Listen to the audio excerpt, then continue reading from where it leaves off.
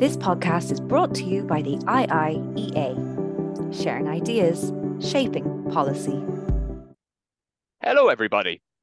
You are very welcome to today's IIEA webinar. I'm Seamus Allen, a policy researcher here at the IIEA. Today, I'm delighted to be joined by Charles Dunst, Deputy Director of Research and Analytics at the Asia Group, a business advisory firm. Charles is going to speak to us for about 20 to 25 minutes, and then we'll go to a Q&A and discussion. You can join the Q&A and discussion using the Q&A button at the bottom of the screen, and we'll come to your questions and comments once Charles has finished. Today's event and the Q&A are on the record, and you can join the conversation on Twitter using the handle @IIEA. As I mentioned, Charles is the Deputy Director of Research and Analytics at the Asia Group. He's also an adjunct fellow at the Centre for Strategic and International Studies. And Charles has been a foreign correspondent in about nearly a dozen different countries throughout Asia and in Europe. And drawing on those insights, helped Charles to write his new book, which I have here in front of me, Defeating the Dictators, How Democracy Can Prevail in the Age of the Strongman. It's a really interesting and insightful book, and I really enjoyed it, as you might be able to tell from how battered my copy is. I got it in my local bookstore here in Cork, so it should be available in good bookshops throughout Ireland. Charles is going to speak to us about this book and on the topic of how democracy can be reinvigorated in an age of rising authoritarianism. Thank you so much for being with us here today, Charles. I'll hand over to you now. The floor is yours. Great. Thank you, Seamus. Thanks for having me, and thanks to the Institute for hosting. It's really great. I appreciate everyone joining. During the summer, I know we're heading into holidays, so I really appreciate it. It's a real privilege to share my book with all of you. So I've been speaking at several events like these over the last 6 months. The book came out in February, and I've done events, in person in the UK, in person in the United States, a bit virtually with India, South Africa, really all over the place. But I want to open by discussing a theme I've picked up in all of these engagements. And I noticed it first at one of my first events in February at Westminster, in a glamorous kind of old room in the British Parliament. There were 100 people there, mostly Parliament staffers and think tankers, all people working either in democratic government or supporting democracy from the outside. These were all people who care deeply about their own country's democracy and generally about promoting democracy abroad. They are generally people I would consider ideological allies. I opened my presentation by asking how many of them had been to cities like Shenzhen, Abu Dhabi, Dubai, Singapore. About 50 of them raised their hands. And then I asked, how many of you felt that things generally worked better in those cities? Was Singapore's metro system better than London's? What about the Dubai airport? Did it work better than Heathrow? Did you feel like that the UAE was better governed than the UK? Those same 50 people raised their hands to almost all of those questions. And troublingly to me, a similar scene has played out in other book engagements I've done around the world, both virtually and online. I've had Indian journalists ask me why democracy is a better system if the Gulf states and Singapore seem to deliver better for their people than the US and the UK do. But perhaps most striking was the conversation I had with the South African radio host earlier this year. He's the host of the country's leading afternoon radio show and opened our interview by posing a poll to his listeners. He asked how many of them would give up some of their democratic freedoms for, I quote, a country that works. It was somewhere around 99 or 98 of the people who called in said they would. And those results floored me initially, but the host said he understood why so many South Africans frustrated with their own democracy that doesn't really work in their view would rather live in a high-functioning autocracy. And for them, in Africa, Rwanda is that country. Whereas maybe in the Middle East, it's the UAE and Saudi Arabia, or maybe in Asia, it's Singapore. For South Africans, they think Rwanda is the high-functioning autocracy. And this kind of constant sentiment I keep hearing that of wanting to live in the UAE or wanting to live in Singapore or wanting to live in Rwanda is that, to me, is the crux of the problem at hand and why I wrote Defeating the Dictators. I find it incredibly damaging for advanced democracies, both at home and abroad, that a significant number of our own citizens seem to think that some form of autocracy, whether in Singapore or Rwanda, is working better than their own democracies. Because if citizens do not believe in democracy, they will vote for illiberal would-be autocrats willing to hollow out liberal institutions from the inside. And there are already a number of serious influential scholars on the fringes of the left and right who are calling for some form of autocracy precisely because they believe democracy isn't working. This is much more of a European kind of issue or European school of thought, but you have some European scholars who've argued that climate change is, quote, bigger than democracy, and that only an autocrat can usher in a green future because some type of dictator will need to be able to pull the strings to ban you from taking a certain number of vacations to lower emissions or regulate which type of car you can buy, all things that are difficult to do in democracies. In the US, you've had several Silicon Valley types say that America should become more like Singapore, while of course folks in the UK have, on the right, have argued for the UK to become a Singapore on the Thames, and this is to say nothing of kind of the explicitly far-right, illiberal, anti-democratic politics. But this loss of confidence in democracy is a problem in the developing world too, because more and more people there are seeing autocracies, not democracies, as models. Southeast Asian policymakers yearn for China's double-digit growth, or Singapore's effective governance, not the United States' perceived political chaos. And across the Middle East, people say they would rather live under a UAE-style governance than maybe the UK. And many South Africans, as I found out, would prefer to live in autocratic Rwanda to their own democracy. How does defeating the dictators fit in here? I mean, put simply, my book aims to do what I think far too few autocracy-focused books have done, which is offer a tangible roadmap to combating autocracy at home and abroad. There's a lot of literature, I think, lamenting what's gone wrong and why people are buying into autocracy, but there's much less literature on how to fix it. And my roadmap centers on providing good governance where democracy already exists, because good governance can counter the autocratic impulse at home and make our system more attractive abroad. So bear with me as I quickly run through this roadmap. The book looks first at ancient China and modern Singapore, which democracies can emulate to make our own systems meritocratic. Ancient China actually invented the concept of a meritocratic civil service system, which basically every modern bureaucracy is now based on to some extent. Second, I look at France, Malaysia, and Singapore on one end, as well as Singapore and the UAE on the other, to see how and why governments must hold themselves accountable. Third, I focused on the unlikely suspect of Vietnam, a one-party state, to see why we must reestablish trust in government. Fourth, I examine mostly the private sector in the West to understand the importance of making long-term plans and how democracies have in recent years failed a bit on this front. Fifth, the book moves on to Denmark, which I think many people understand to have the best social safety net in the world. And I looked at Denmark's struggles with this safety net to detail the importance of modernizing our social assistance system for the gig economy in particular. Sixth, I looked to the United States to explain why we must invest more in the people and technology that will define our shared future, that is in human capital. Seventh, I looked at the Asian miracles of China, South Korea, and Japan to detail the importance of building better infrastructure from both literal roads to digital ones. And finally, I explain why advanced democracies, thinking really the broader West, so Europe, North America, along with Japan, Korea, Australia, New Zealand, I explain why we must recommit ourselves to opening our doors to immigrants, something that I think North America and parts of Europe have done relatively well, but that rich democracies everywhere must do better, both for practical and ethical purposes. And this roadmap is decidedly non-interventionist. It's not arguing that we should go around the world trying to forcefully democratize countries like Afghanistan and Iraq. It's more so focused on my belief that democracies must take steps to ensure that we are once again the world's model of good governance and economic success. Because when we offer a roadmap to prosperity, our people will be less likely to vote into power leaders with autocratic tendencies. Our prosperity will then make other countries more likely to follow our example in the long term. Well, I guess why, you might be wondering, is this book necessary? Of course, autocracies don't run the world. They very much still rely on the Western financial system and Western technology, as Russia has found out. The bleak future of an autocratic global order has not come to pass, thanks both to a democracy's astounding resilience and autocracy's own internal contradictions. But democracies are struggling, and autocracies do seem to be besting us on things like COVID response to social safety nets to infrastructure. And certainly democratic citizens, as my experience talking about the book has demonstrated, they wonder why efficiency and quality of life in their countries seemingly lag behind maybe the richest parts of China or Singapore or the Gulf states. Some people, both in democracies and abroad, would say that we've embraced too much tumult for our own good. Modern autocracies, meanwhile, are fundamentally flawed, but many have proven themselves quite durable. Some have not just survived, but thrived. Think China, Singapore, and the Gulf states in particular.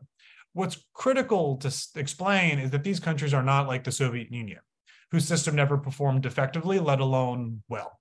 Part of the reason the West won the Cold War is because Soviet liberalism was never successful. It was the highest stage of underdevelopment. The system never achieved legitimacy at home or abroad because it never worked. The same cannot be said of autocracies today. China is already the world's largest economy when adjusted for purchasing power parity. Countries like Singapore and Vietnam have successfully married authoritarianism with market economics. To some extent, autocracies account for 35% of global income compared to only 12% in 1992. And for the first time since 2004, there are today more autocracies than there are democracies. These successful autocracies described are of a similar type. They are authoritarian capitalist countries in East Asia and the Arab Gulf, as well as Rwanda. They all combine relatively free markets and reasonably secure property rights. Some, but not all, count on natural resources for their wealth. The Asian ones, particularly China, are blessed with historically high quality, if undemocratic, institutions and social structures that leaders were able to rediscover after colonialism receded. Again, they are nothing like the Soviet Union. The economic success of today's liberal governments should make clear then that autocracies are not necessarily brittle. There is no guarantee that China or Saudi Arabia will eventually fail because of their own flaws as the Soviet Union did.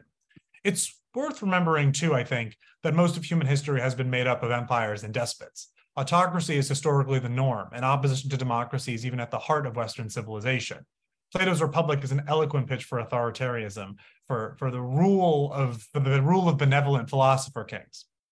Even the West does not have a natural predisposition to democracy. It is something that we created, certainly, but is also something that we must maintain.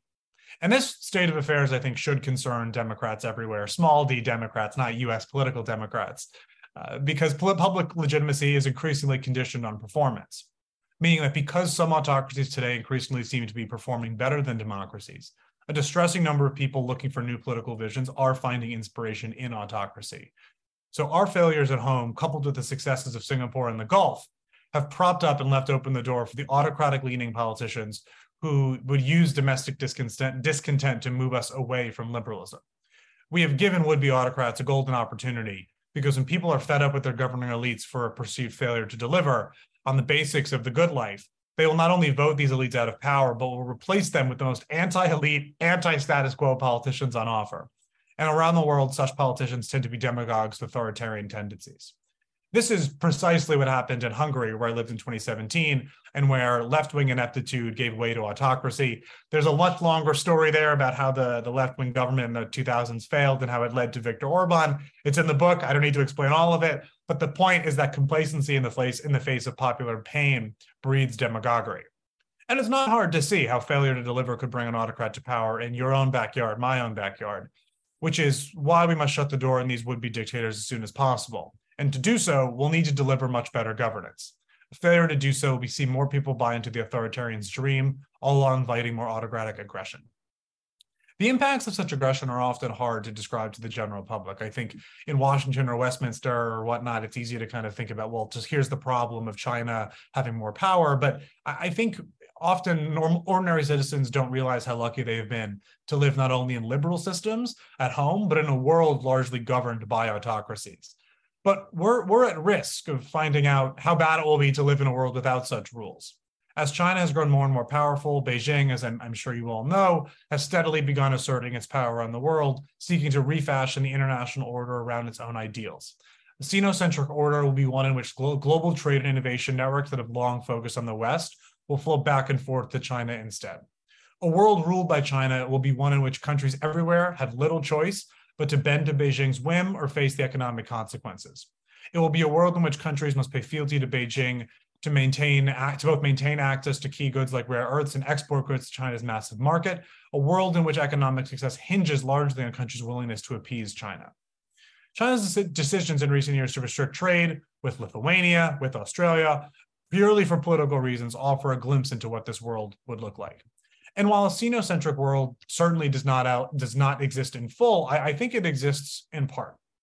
China already has a near monopoly of rare earths. China posted more chip sales in 2020 than Taiwan and already dominates solar panel production. Several countries have such deep economic ties with China that they are unwilling to challenge Beijing on pretty critical political and economic issues. There are, for instance, almost no Muslim countries willing to criticize China's crackdowns in Xinjiang. And while many democracies, particularly those in Europe and Australia, have over the last 18 months hardened on China, citing human rights abuses, Beijing's bellicosity abroad, democracies everywhere are certainly not immune from the pressures of aligning with, or at least not aggravating, China. And this is true with regard to both kind of richer democracies like Israel and developing countries like Malaysia, whose leaders are under huge pressure to demonstrate tangible advances, particularly in terms of infrastructure, or face ousting. Southeast Asia, for instance, needs roads and can't say no when China comes to the table with more money and a willingness to build these things than anyone else does. And these hypotheticals and actual developments, I think, forecast what an autocratic world order would look like. A world of autocracies will not be a world of friendly one-party states like Singapore. It will be of antagonists like China and Russia, whose insecure leaders could plunge us into war and cut us off from the global economy if it does flow through them at any moment. And even if autocracies do not entirely succeed in displacing democracies, the dictators' muddling of the international order will leave the world frayed, allowing for more disruptions and more violence. Neither is an attractive option. But one thing I want to make clear, and this has come up in several interviews I've done, and particularly in the United States, where I think we've heard, increased questions about, well, if we're competing with China, how should we engage autocracies? What's our relationship with Saudi Arabia? What's our relationship with countries where democracy might be declining? What I want to make clear is I think this competition is not yet a zero-sum game. Just because the democracies in the West and the broader West need to get our own houses in order does not mean that China, the United Arab Emirates, or Vietnam will or must become democracies tomorrow. Nor does it mean that we cannot have positive ties with Abu Dhabi and Hanoi. In fact, I think we can and we should. Democracies need friends beyond their own clique, which again remains relatively small in the grand scheme of global politics. We need strong ties, positive ties with Singapore, the UAE, and Vietnam. Defeating autocracy in the long term does not require abandoning all autocratic partners right now. Rather, we should make sure we're using our economic and strategically important relationships with these countries to advance our respective national interests and produce domestic success in our own countries, such as by engaging in mutually beneficial trade. That success will allow our leaders to do more to support democracy abroad, because domestic democratic success alone will surely boost the civil society leaders and democratic-minded folks in autocracies around the world. If we make clear that our system works, more people will flock to it and make democracy work for them in the long term. Clearly, I'm a believer in democracy. As protesters in Myanmar have so bravely declared, happiness is not born in the cage. So while some level of prosperity might not require democracy, progress, contentment, and freedom do. The world's best still comes from democracies despite our trouble. Indeed, the social science actually paints a very clear picture. If you live in a democracy, you will almost surely receive a better education, become wealthier, live longer, and have a richer cultural life than your counterparts in autocracies around the world. Of the world's 25 richest countries, all but 7 are democracies. Only 2 autocracies rank among the top 40 in terms of life expectancy. The average Japanese lives almost 8 years longer than the average Chinese. The average Italian lives 9 years longer than the average Saudi. China and Singapore are the only autocracies that rank in the top 20 most innovative countries. Switzerland, Sweden, the US, the United Kingdom, South Korea, the Netherlands, and Finland all outrank Singapore. All of these countries, along with Denmark, Germany, and France, outrank China on innovation as well. And while some may say otherwise, the world's best art clearly still comes from places where there's freedom of expression as well. There's a reason why people around the world clamor for American films or Japanese novels. I think Haruki Murakami could not have written in 1Q84 in an autocracy. Jackson Pollock could not have produced his wonderfully chaotic canvases under a one-party state. There is a reason why Chinese entertainment does not capture the world's imagination in the same way South Korean films like Parasite or pop bands like BTS have. We embrace the volatility, tumult, and imperfections of democracy, and we're better for it. Meanwhile, the autocracy's success seems increasingly precarious. Several issues have plagued Singapore since its founder, Lee Kuan Yew, died. Citizens, not just migrant workers, are struggling to make ends meet after losing their jobs during the pandemic. Many have signed up for government skills training courses, but the provided income is barely enough to feed their families. And there are structural problems too. The country's fertility rate is steadily declining, leaving a smaller workforce, which will likely lead to weakened productivity. Inequality is on the rise, with the government failing to redistribute its stunning wealth, even to the same extent as the more conservative United States. And most worryingly for Singapore, people lost a huge amount of faith in the government when Lee Kuan Yew died. The state was largely centered around him and his wisdom. Without him, people are less confident in the future and the government. Recent corruption scandals and other scandals, you can Google them. They've already ousted leading politicians in the last few days, are further weakening public confidence. And the current prime minister, Lee Kuan Yew's son, is already in his 70s. He's chosen a young, relatively unproven figure in Lawrence Wong as his successor. The Lee family has been a pillar of stability. Without them, Singapore's future looks a little less bright. And China's success could be nearing its end as well. The Communist Party's goals of improving the economy, cleaning up the environment, and meeting its people's ever-rising expectations are proving much harder to reach. China's economy is slowing. Juicing it is proving difficult, in no small part because the country is already deeply in debt and the government is concerned about rolling out much more stimulus. And because of China's massive 2008 stimulus and the package that China enacted already during COVID, the country's debt is somewhere around 250% of GDP. Debt like that normally precedes a debilitating financial crisis. But because China controls its banks, a crisis is unlikely. That does not mean, though, that China is out of the woods. If China's officials do not clean up their economic system, this debt could weigh down the economy for years with zombie firms and unpayable loans. The economy will slow and housing prices will fall. Many of the loans owned by state-owned enterprises and property developers will become unpayable. At the same time, China's income inequality is actually worse than Europe and only slightly better than the United States. China's population is aging rapidly due largely to the infamous one-child policy. Today, pension contributions by workers no longer cover retiree benefits, meaning the government has to fill that gap. And if current trends continue, China's population will peak at 1.44 billion in 2029 before entering an unstoppable decline and then an era of negative population growth. I think above all, though, it remains to be seen if China's president Xi Jinping's vision for governance is compatible with economic growth. It is hard for me to imagine, at least, that he can have it both ways, that he can be more communist and exert more control over society while maintaining the high level of economic growth that the Chinese people have come to expect. And it remains to be seen, too, if Xi, under whom China's foreign policy has certainly become more and more aggressive, can keep his country out of a disastrous war with Taiwan, which would almost surely see China lose access to the Western financial system and Western technology on which it has long relied. Singapore and China, though, are only two of many examples where autocracies are on the ropes rather than in the clear. Certainly, Russia is an obvious example, Belarus is an obvious example, but the gradual global phase out of oil will eventually put economic pressure on the Gulf states. They will have to figure out how to provide their people with the high quality of life to which they become accustomed without oil revenue. Climate change will similarly wreak havoc on countries like Vietnam, prompting mass waves of immigration that threaten to undermine even the most consolidated of autocracies. The list goes on. And of course, whereas democracies are willing to embrace the chaos that drives innovations like the internet and paintings like Pollock's, this chaos drives us forward. Autocracies snuff out that same chaos in the name of order, stifling progress in its infancy. Democracies might have their problems, but autocracies do too, and they don't have the solutions. We do. Sometimes in this kind of shaky era we're living through, this optimism all feels a little bit difficult to believe. My book, then, is really about showing why democracy remains a superior system in spite of Singapore or the UAE's clean streets and rapidly accumulated wealth.